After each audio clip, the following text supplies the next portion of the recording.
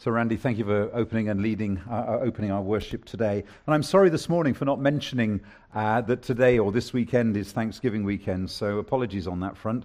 But we've got an awful lot to be thankful for in our fellowship, haven't we? And it's been an absolute joy to have been able to have seen or to hear the testimonies and then to see those that were baptized this morning. And we do indeed pray for them. But again, we've got so much to be thankful for. Now, I want to tell you a little story about a friend of mine. His name was Mike Taylor.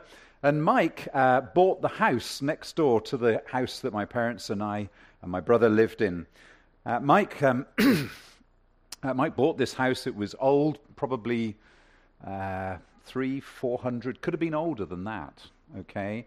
And the walls on the house were sort of this thick, okay, because the houses in the little villages in Somerset in England are built like that. You know, England's an old country. You come to Canada and if something's 50 years old, it's sort of like an antique, really.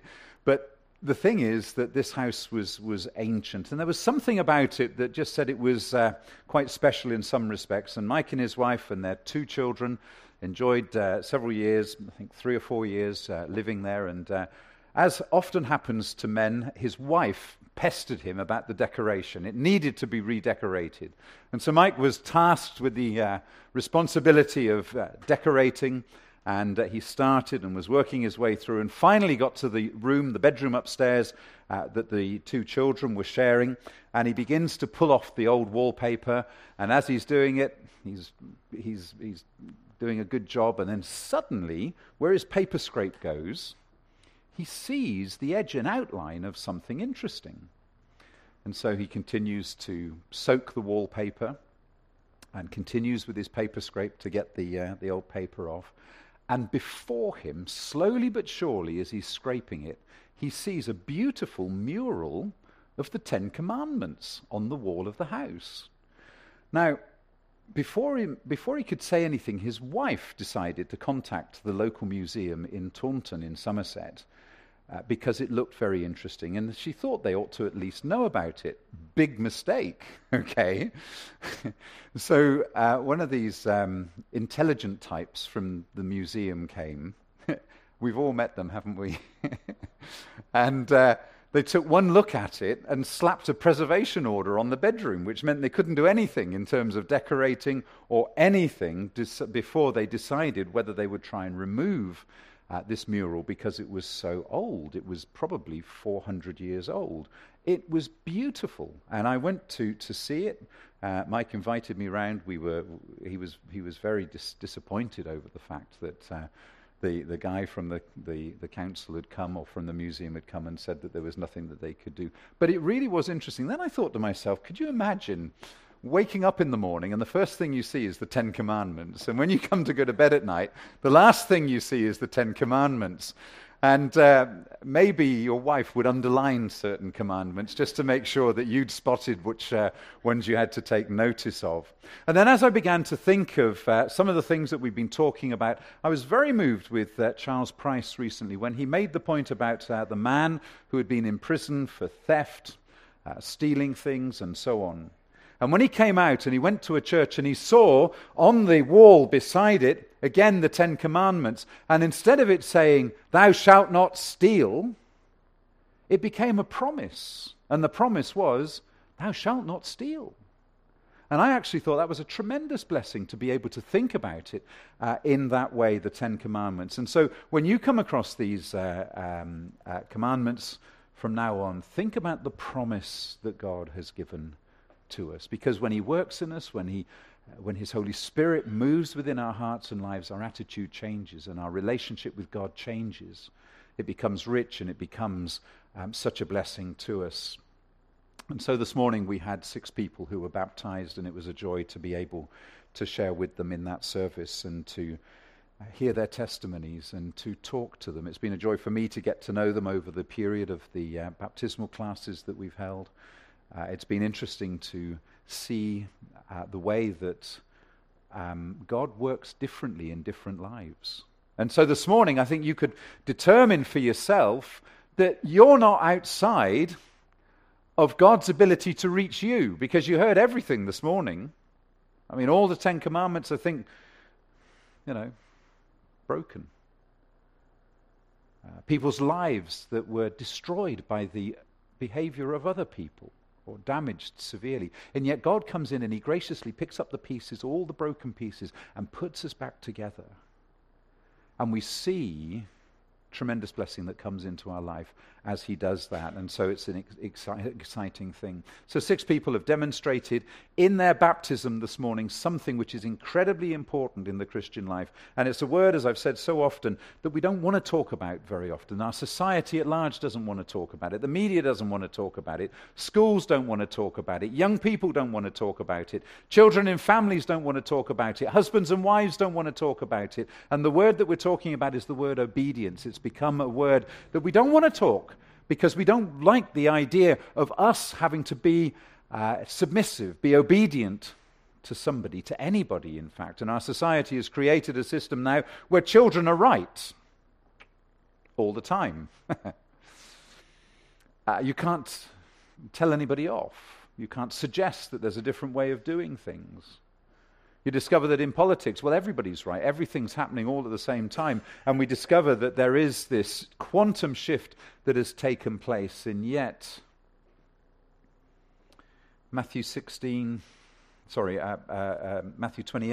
verses 19 and 20, Jesus came and spoke to them saying, "All authority has been given me in heaven and on earth. Go therefore and make disciples of all the nations, baptizing them in the name of the Father and of the Son and the Holy Spirit, teaching them to observe all things that I have commanded you.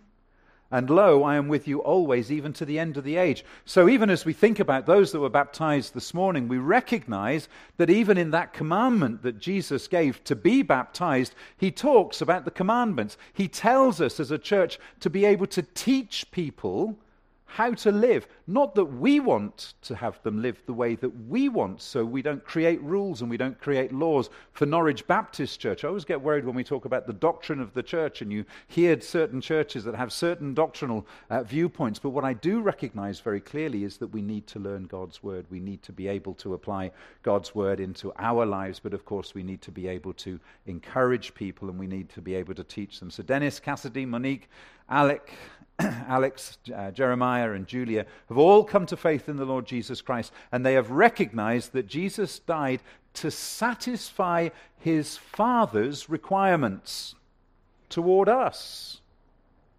Because we need to be made right with God, and Jesus has done that for us. It's the death of Jesus Christ that has justified those 6 people, and I pray most of us, if not all of us here this evening. The sin that separates us from God has been put right, or rather it's been dealt with through Jesus Christ. Our salvation is secure through Jesus Christ, as the words that we have read, that Randy read to us, has explained. And the thing is that we don't have to visit this situation ever again. It's done. It's been done in the death of the Lord Jesus Christ. A line has been drawn under it. Yes, we continue to sin, but sin in our life has been dealt with. And of course, as believers in the Lord Jesus, we want to live a life worthy of the calling that we have. We don't want to allow sin to be the dominating factor in our life. And so we're grateful to God who deals with this and looks into our hearts and into our lives. And he gives us the encouragement through the Holy Spirit living within us to be able to live the life that he would have us to live. You see, there had to be a death to deal with the sin problem that each of us has. And as we buried them in the water this morning, that told us that they had died, and as Randy has prayed already, that they have died to their old life. And as they're raised up out of the water, we discover that they are raised to a new life. That's the picture that we have, and that's what we understand. Raised to a new life in Jesus Christ. So we discover, as we read in this section of Scripture, both from Matthew 28, and then as we've read here this evening, let's pop these lights on a minute. As we've read here in 1 John 5, Whoever believes that Jesus is the Christ is born of God. Just let that sentence sink in for a moment. And everyone who loves him who begot also loves him who is begotten of him. By this we know that we love the children of God, when we love God and keep his commandments. For this is the love of God, that we keep his commandments, and his commandments are not burdensome. For whatever is born of God overcomes the world. And this is the victory that has overcome the world, our faith. And remember, it's the object of our faith. And as believers in the Lord Jesus Christ, the object of our faith is Jesus himself. Who is he who overcomes the world? But he who believes that Jesus is the Son of God. Now, briefly this evening, I want us to just consider the concept of obedience, but obedience, as the scripture points out, which is not burdensome. So when my friend Mike saw the 10 Commandments written on the wall, Mike wasn't a believer. He was brought up as a Catholic, and he said, all this does is remind me of the terrible days that I had growing up at Catholic school. And just simply reminded him of the fact that he was told all the time, this is how you have to live your life. But never once did anybody explain how we're able to keep the commandments. Because it is only through that relationship with Jesus Christ, our relationship with God, that we are ever able to live in a way that is pleasing to God. Too many people today avoid looking into the claims of Jesus Christ, into the claims that he has made, and they continue to live a life which is opposed diametrically to all that the Christian gospel stands for. And essentially, when it boils down to it, you discover that the one thing, and that came out in a number of the testimonies that we had this morning, the one thing that keeps rearing its head, if you like, is the fact that they do not want to be in bondage to anybody. They don't want to be a slave to anybody. They want to be able to live their lives in the way that they want to live their lives. They don't like the idea of someone looking over their shoulder.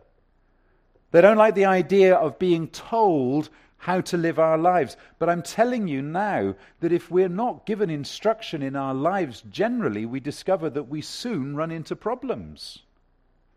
If a child doesn't know that a car is dangerous on the road, when the child runs out of the front door and it runs onto the road, it will be hurt.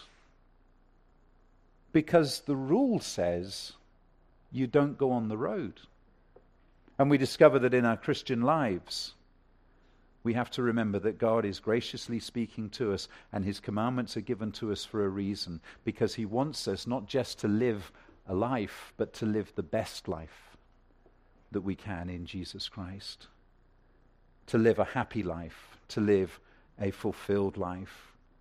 And so people, when they begin to consider the claims of the Christian life, and I get this quite often, people will say to me, but I'm just not interested in the rules and the regulations. And they'll say something like this, doesn't Ephesians 6:6 tell us that we have to be slaves to Christ?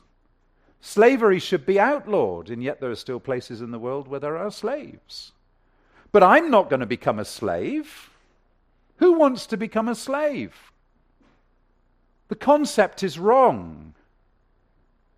And doesn't Colossians 3:24 tell us that we're to serve Christ? I don't want to serve anyone. This is my life. I'm going to live it how I want to, in the way that I want to, doing the things that I want to.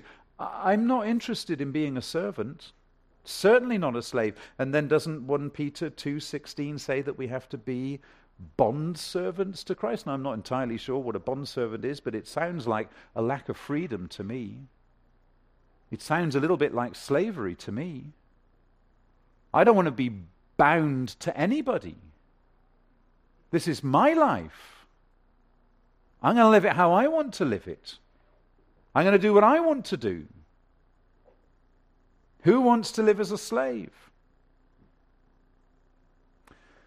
So often people arrive at their own conclusions without ever investigating the truth of the gospel. They make assumptions. In fact, quite often we make assumptions about all sorts of things in life. It's amazing some of the things that you read on social media, for example, about the assumptions that are made about the Christian life, about what it is to be a believer. And again, one of the assumptions that comes through is that it's a life of drudgery and it's a life of misery. And that's never what it's intended to be.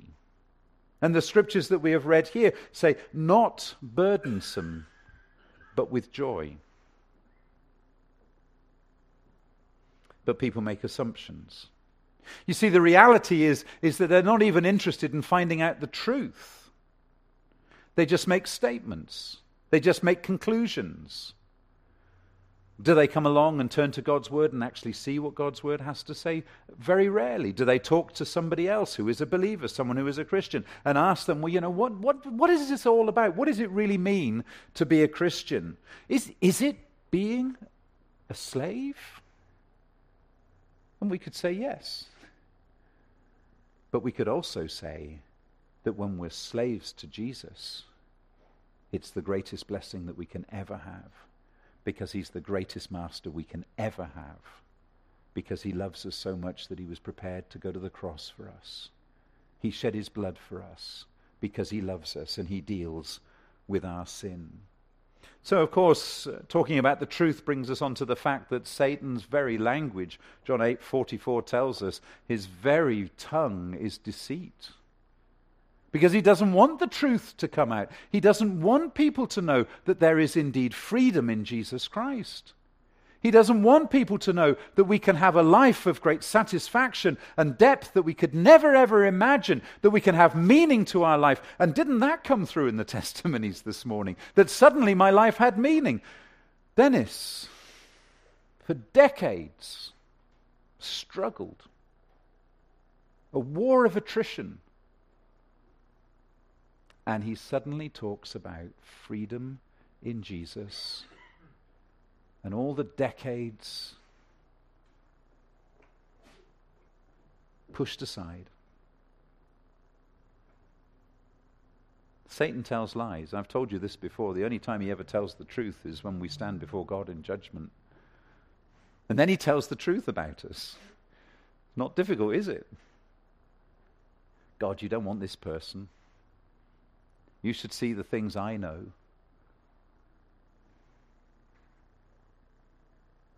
But Jesus comes in as our advocate and says, yes, that's all true, but I know this person. I've died for this person. I've taken their sin. This person is mine.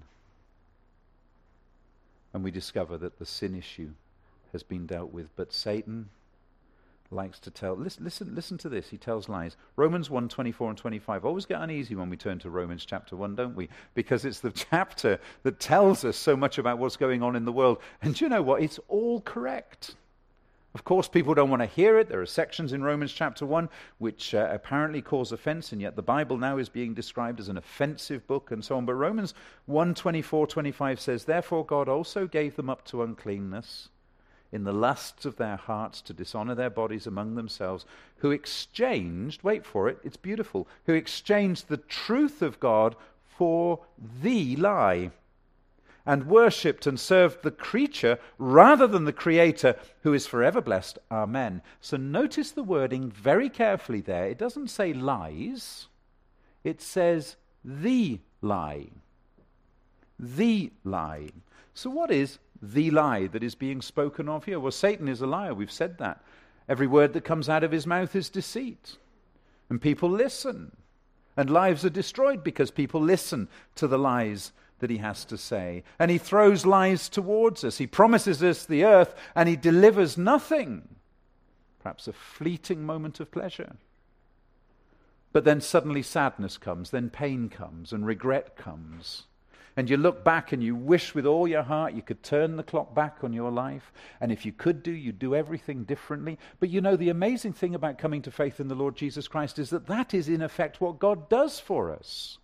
Because whilst we might be concerned about the past, we might remember the sins of the past. We won't remember the things that went horribly wrong, terribly wrong, the things that we deliberately did. Yes, the things that other people did to us. But God graciously says, I choose not to remember. And that means that because God doesn't remember the past, our futures are different. We're changed. And so I think we're the only people in this world that are able to say that we can change the past. And that change takes place through God graciously working in our lives. And he changes things. And it's a blessing. But Satan tells lies. So what is the lie? The lie that is spoken of? Well, Satan first spoke it to Eve, Genesis 3:5, I think, or 3:15 maybe. And it was this. He says to Eve, he says, you shall be as God if you eat this apple. You see, the lie is the idea that men and women are their own God. And therefore can do whatever they want. Because if they're God, they can do whatever they want. And so that's the lie that Satan peddles. And he's peddling this lie throughout the whole of our society, and we're seeing it appearing in the lives of people all over our communities, our countries, our provinces, every level of government. And we discover that the desire to better themselves by their own human effort is driven by the lie that we're taught, or that Satan gives to us. You shall be as God. This is the way society works and functions today. Our children are told it at school all the time. You can be as God. Well, Freddie, if that's the way you think it should be, well, we can arrange it that way. If you feel this is how you want to live your life, then that's fine. And we can't tell you anything. And now we have teachers that are afraid to talk about general morality to children because they're afraid of what will be said and what will be passed on. And we discover that the whole of our society is changing at a rate which is so rapid we can't even keep up with it ourselves. But we as believers are given a great privilege because we have God's word. And in God's word we're warned, we're told that all these things will happen and come to pass. And we discover very clearly that the scriptures explain how to live our lives, even in the days in which we live, because God's word is the same yesterday, today, and forever. It does not change. And for you, God's word doesn't change. You don't need to come and have a big black pen and cross out all the things you don't like anymore. And yet that's the way the world functions. And we discover that people are quite prepared to do exactly that. And the Apostle John comes along and he writes as the Holy Spirit is working within him, as the Holy Spirit moves his hand, and he writes in these verses, "For this is the love of God, that we keep his commandments." Have you ever noticed how serious those words are before? This is the love of God, that we keep his commandments. And then the verse goes on and says, and his commandments are not burdensome. So we've got a wonderful promise already that is contained there. You see, what John is saying is this. He says, don't just obey, but joyfully obey. Don't just serve, but joyfully serve. Don't just be a slave, but be a happy slave. Do you realize that everything in creation obeys God? Your dog obeys God. Have you ever thought about that? Your cat obeys God. Your goldfish obeys God. But there's one in creation who doesn't obey God. Who is it? It's us. Man does not want to obey God's will in anything. Psalm 148 tells us that fire and hail and snow and clouds, stormy wind, all obey his word.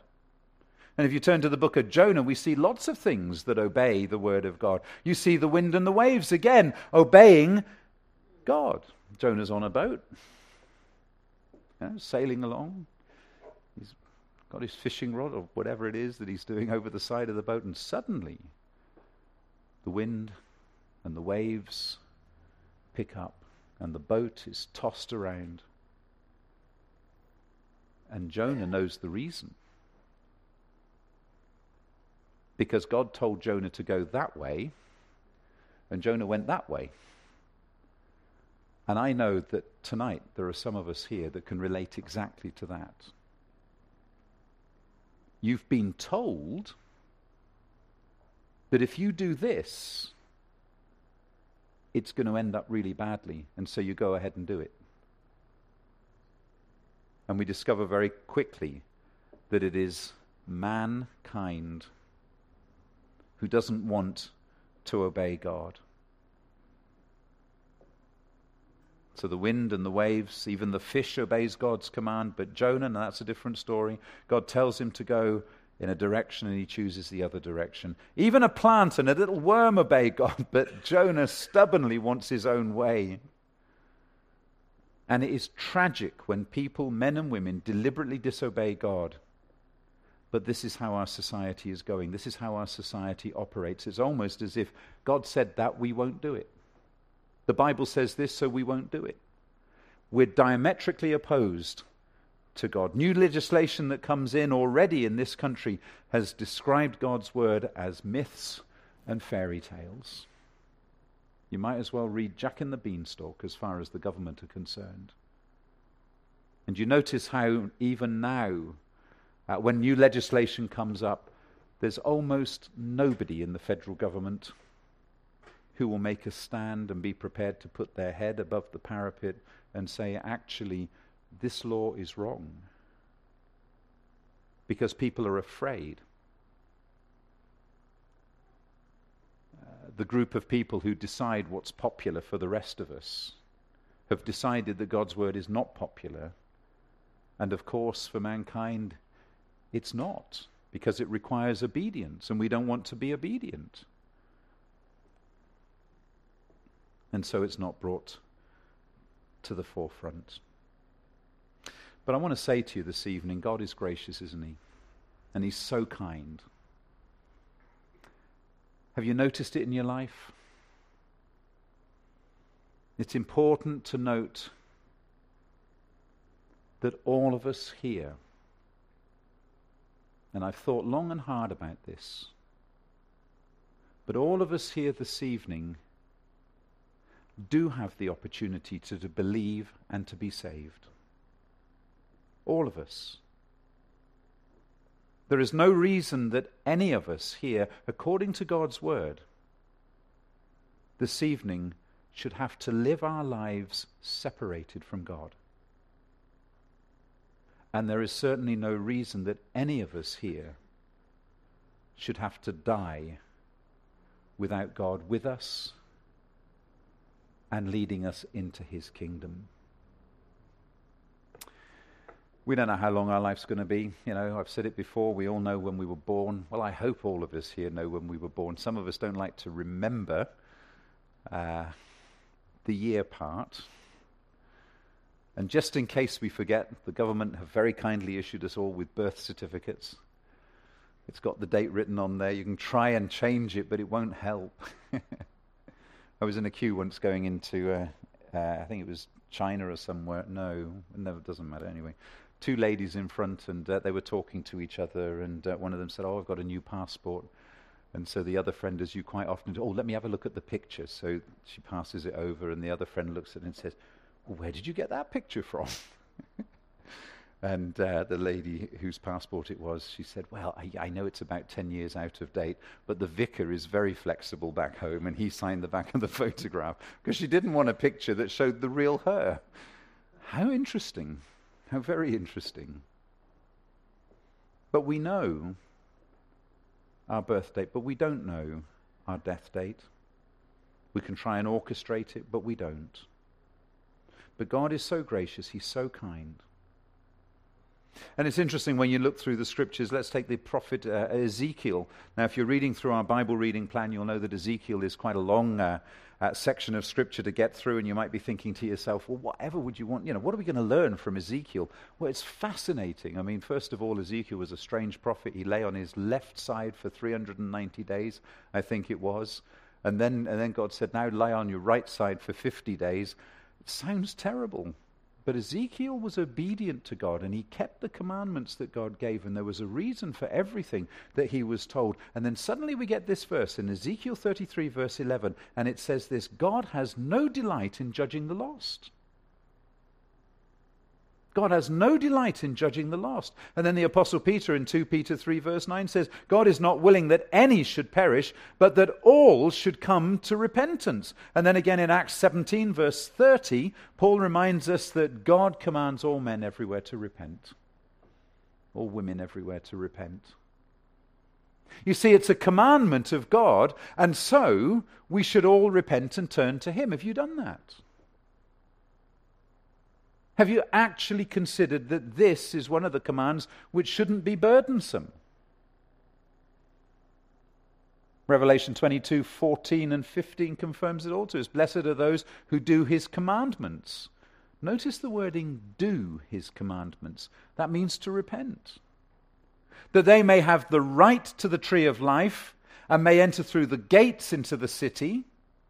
But outside are dogs and sorcerers and sexually immoral, and murderers, and idolaters, and wait for it, and whoever loves and practices a lie. You see, disobedience to God's will is absolutely tragic, and the consequences are tragic. But friends, so too is reluctance. So too is grudging obedience. And in 2 Corinthians 9:7, Paul was writing about giving, he's writing about tithing, but what he says here also absolutely applies to our lives as believers and followers of the Lord Jesus Christ. He says, not grudgingly or under compulsion, for God loves a cheerful giver. And so this evening, as we have witnessed the testimony of obedience by 6 people here in this church tent, here in this tank of water, some of you watching have also heard the Lord speaking to you and prompting you to be baptized. And you're fighting the commandment, I'm not going to give in. I'm not going to do it, even though it's a clear commandment of Scripture to repent first and to be baptized. And you're fighting against being united with Jesus Christ, including in his death and burial and resurrection. But even more important, you are resisting the call to obey his commandment to turn from your sin and to turn to Christ, to repent of your sin. Yes, there are times when you feel it's really close. Maybe your mum has spoken to you and has challenged you about where you stand before God. There are things that she sees in your life that need to be changed, and that was something that my mum was very concerned about for me, and she would talk to me. And I tell you what, as a son particularly, there's nothing more convicting than your mother putting you on the spot and reminding you what God has to say in his wonderful word about how we should live our lives, because he wants us to have happy lives. He wants us to have joyful lives. Even when things are going badly for us, when we perhaps feel that we're facing difficulties and trials, the scriptures still tell us that we are able to rejoice in those trials and in those difficulties. Paul and Silas have been given a jolly good beating, but they still sang songs and hymns and praised God. And there are times when the cares of this world come flooding in, and you turn to sin, and you turn your back on God. And God still reminds you, and there are times when something's happened to you and you've thought immediately afterwards, oh, well, God, thank you. And then you carry on. And you do it anyway. The world is overpowering and you're sucked into it. And you've got to be aware that the opportunity can be taken. We should never presume upon God's patience. He is a patient God. The scriptures tell us that. But he has also told us that he is going to come and judge this world, that he is going to come and he will judge us. And when that happens, the opportunity will have been taken away and it's gone. Friends, don't let the pressures of this world take over in your heart and life. I've recently been watching a series of documentaries on Rome and the Roman civilization, and I know you might think, oh dear, that's a terribly boring subject, but you know, it's not at all, because it tells you one thing, that nothing's changed. Our society is the same now as it was in BC, 48 BC, when Pompey Magnus, who was the richest man in Rome, he wasn't an emperor, he was under... Julius Caesar was not an emperor, of course. You have to remember that. He was a consul, and he was still beholden to the Senate. But Pompey Magnus decided that he wanted to be the very richest man, and Pompey loved money, and it's all recorded in the accounts that we have. And he had no qualms in taking the last penny from a starving old lady. He would take it. And he didn't like spending his money either. He had bags of it stacked away everywhere. And eventually he went too far. And he was taken to task for embezzlement and all the rest of it. And do you know what they devised as the punishment to bring his life to an end? He was sentenced to death. And they say that the punishment should fit the crime. They poured molten gold down his throat. How terrible. How terrible. Friends, don't let the wealth and the trappings of this world rob you from obeying the commandment of God to repent and turn to him. So what is the secret of joyful obedience? How can we have this? How am I able to be joyful in obedience? Well, we begin with a need to recognize that obedience is a family matter. Now that might come out as a strange statement to make. What do I mean? Well, firstly, when we're obedient to God, we are serving our Heavenly Father. Now that in itself makes it a family matter. I do believe this, that most of us want to obey our parents. I believe that our children actually do want to. They know what the consequences are, perhaps, if they don't, but there is a desire, certainly amongst my children, to try and obey. It's true that when they can get away with it, they will try and get away with it. But we also find that we are serving our brothers and sisters who are in Jesus. That makes it a family matter as well. Why? Because we've been born again. So everything is talking about the family of God. We have begun a new life in Jesus, and our baptismal service this morning spoke of this. Jesus has saved us by satisfying the righteousness of God, the righteous demands of God. And so we love God, and so we love God's children, our brothers and sisters. And how do we show this love? By keeping God's commandments joyfully. There was a woman who dabbled with poetry, and she decided that some of her poems were good enough to take to the local editor of the newspaper, and she hoped that she could perhaps sell them to the editor. She'd worked hard on them. She thought she had a chance, and so she took them to the editor. And the editor inquires and says to her, "So what are your poems about?" And she looks with a sense of satisfaction on her face, and she says, "They're all about love." The editor sits back in his big seat, big chair in his office, and he says to her, "Okay, please read your favorite poem." So he settles back, he comments on the fact that the world could certainly do with some love these days. The woman clears her throat and she begins to read about roses and moonlit nights and heart-shaped chocolates and other soppy sentiment. The editor cries out, "Stop!" He says, "I can't take any more." Now, I know there are some women here who are probably thinking it's a shame that my husband won't sort of entertain a little bit of some of these things. But the editor had as much as he could take as he listened to this woman going on. And he says, "Madam, you've got no idea what true love is. You've got no idea at all. It's not roses, it's not moonlit. It's not chocolate in the shape of hearts.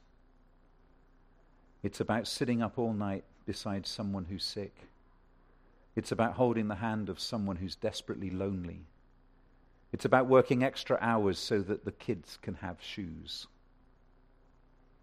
The world doesn't need your brand of poetical love. It needs good old-fashioned practical love." In the 20th century, there was a preacher, D.L. Moody, and he often would say this.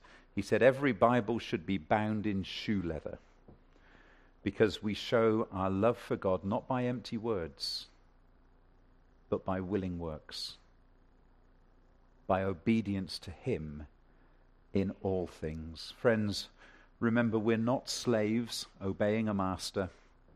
We are children obeying a loving Heavenly Father. But we have to obey.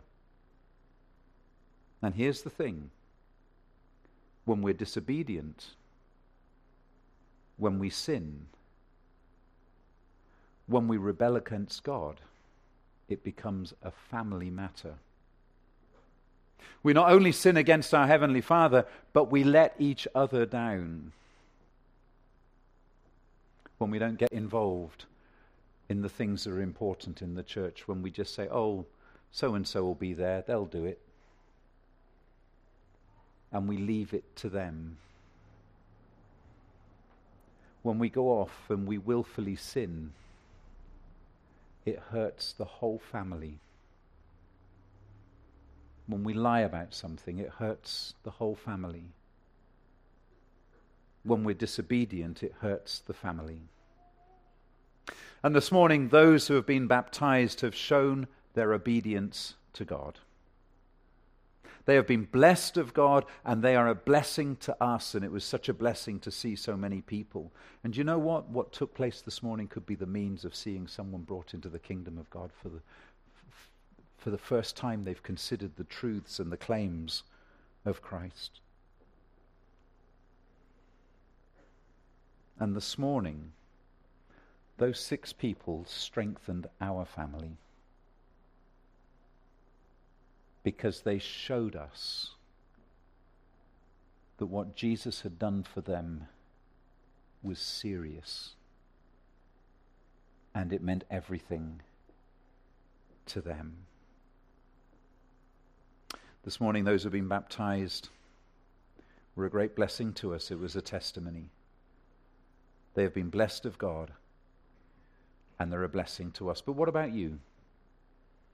Are you obedient to your Heavenly Father? Have you obeyed His commandment to repent and to turn to Him? Have you obeyed His commandment to be baptized, to show that you truly belong to Jesus? Have you stood where Jesus stood for you? Have you identified yourself with your Savior? You know, one of the tests that our love is maturing is our personal attitude towards the Bible. Because in the Bible we find God's will for our lives revealed to us. An unsaved person considers the Bible to be absolutely impossible to understand and to read.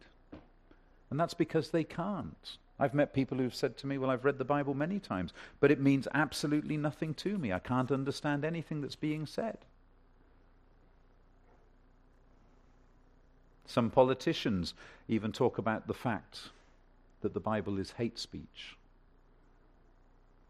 It should be burned. And it's possible that even in our local elections here, there have been those that have said that.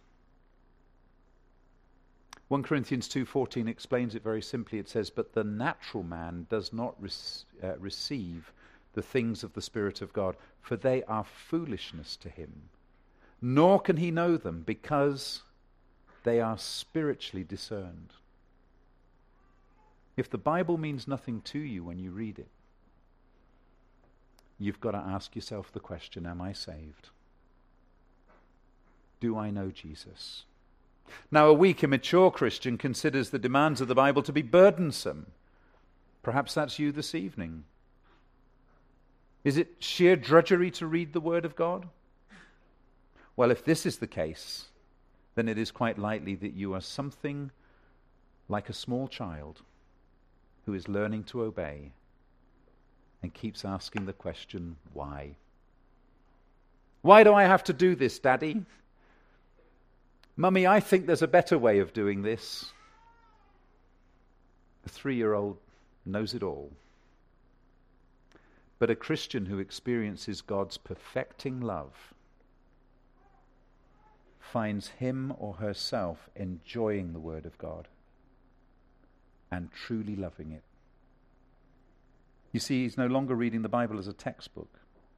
She's no longer studying it as some sort of intellectual exercise. But dare I say it, we've changed and we're reading a love letter. I spoke on Friday very briefly during the course of the conference about the concert we had. Psalm 119 is the longest chapter in the Bible, and out of 176 verses, every single one except 2, that's verse 122 and verse 132, mention the Word of God in one form or another as laws or precepts or commandments.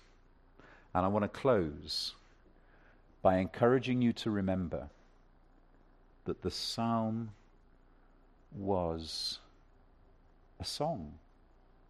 God's law has been written to music because it was a blessing. As we mature in our love for God, we have confidence and we're no longer afraid of the will of God. We also are honest towards others and we lose our fear of being rejected. And we have a new attitude towards the Word of God because it is the expression of God's love and we enjoy obeying it. This evening, if you've not done so, turn to God, repent of your sin and call to Him for salvation.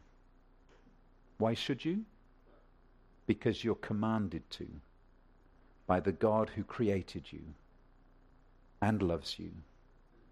Now is the time. Now is the day